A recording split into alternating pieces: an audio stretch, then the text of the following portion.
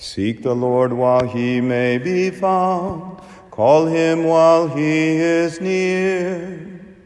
Alleluia, alleluia, alleluia. The Lord be with you. A reading from the Holy Gospel according to Matthew. Jesus said to his disciples, "Not everyone who says to me, 'Lord, Lord,' will enter the kingdom of heaven, but only the one who does the will of my Father in heaven. Everyone who listens to these words of mine and acts on them will be like a wise man who built his house on rock. The rain fell, the floods came, and the winds blew and buffeted the house, but it did not collapse. It had been set solidly on rock. And everyone who listens to these words of mine but does not act on them will be like a fool who built his house on sand. The rain fell, the floods came, and the winds blew and buffeted the house, and it collapsed and was completely ruined." The Gospel of the Lord.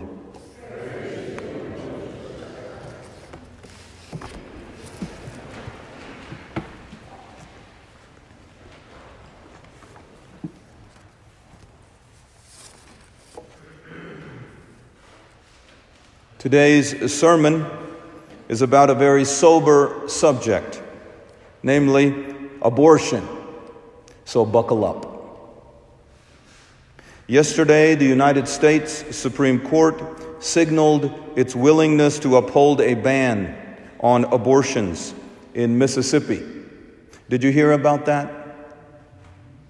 This would be a significant reversal of the Supreme Court decision Roe versus Wade in 1973 that allowed all abortions up to the point of fetal viability. Because of the presence of more conservative judges on the highest court, there is an openness now to overturning the 1973 landmark decision. But I am convinced it will not be easy. Why not? Well, because many people, some polls put the number at almost 50% of Americans believe abortion is really about reproductive rights. That is, just like a government has no place to tell people whether or not to use contraceptives, indeed, some insist the government should pay for contraceptives, so the government cannot tell someone not to get an abortion. In other words, access to abortion is based on the same argument as access to artificial contraceptives. It is a right, a reproductive right. According to abortion advocates, therefore, what the Supreme Court is considering is repealing reproductive rights. And that is not going to go over well, because we Americans revere our rights. In 1861, our nation fought the Civil War over whether people had a right to own and sell slaves.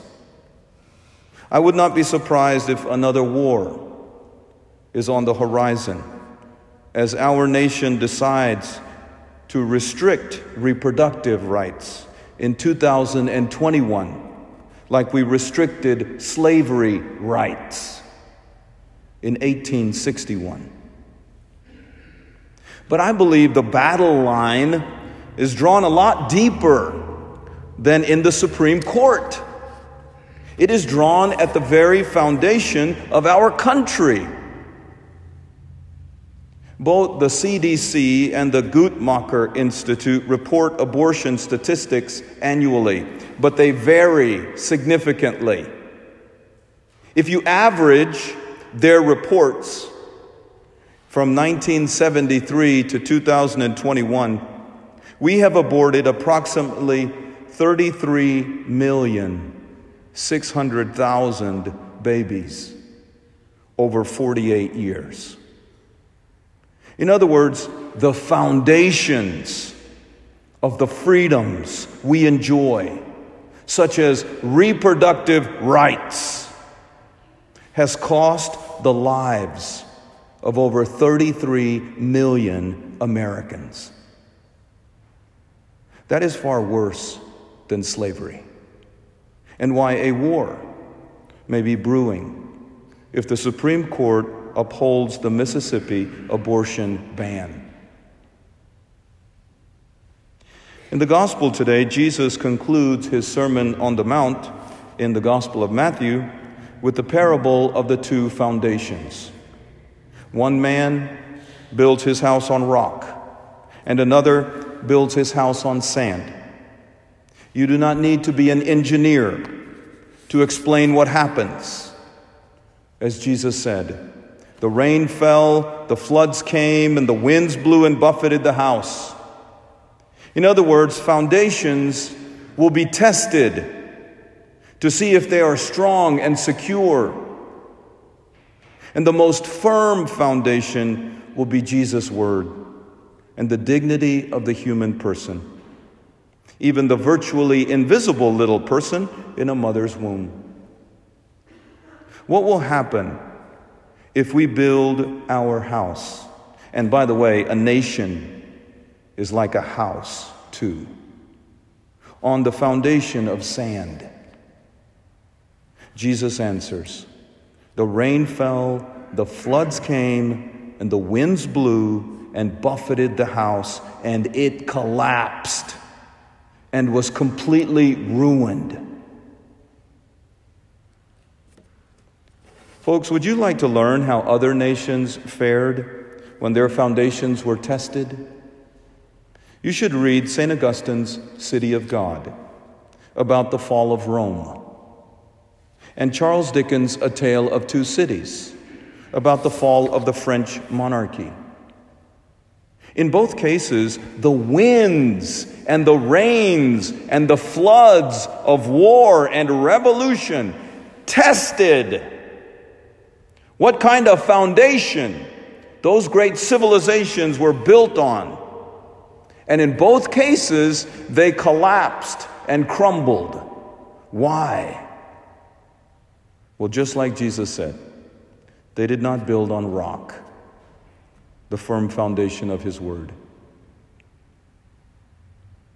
Let me conclude with a few lines of Lincoln's Gettysburg Address, when our nation's foundation was tested by the Civil War. Lincoln echoes Jesus' warning about building on a firm foundation when he said this: 77 years ago, our fathers brought forth upon this continent a new nation, conceived in liberty and dedicated to the proposition that all men are created equal.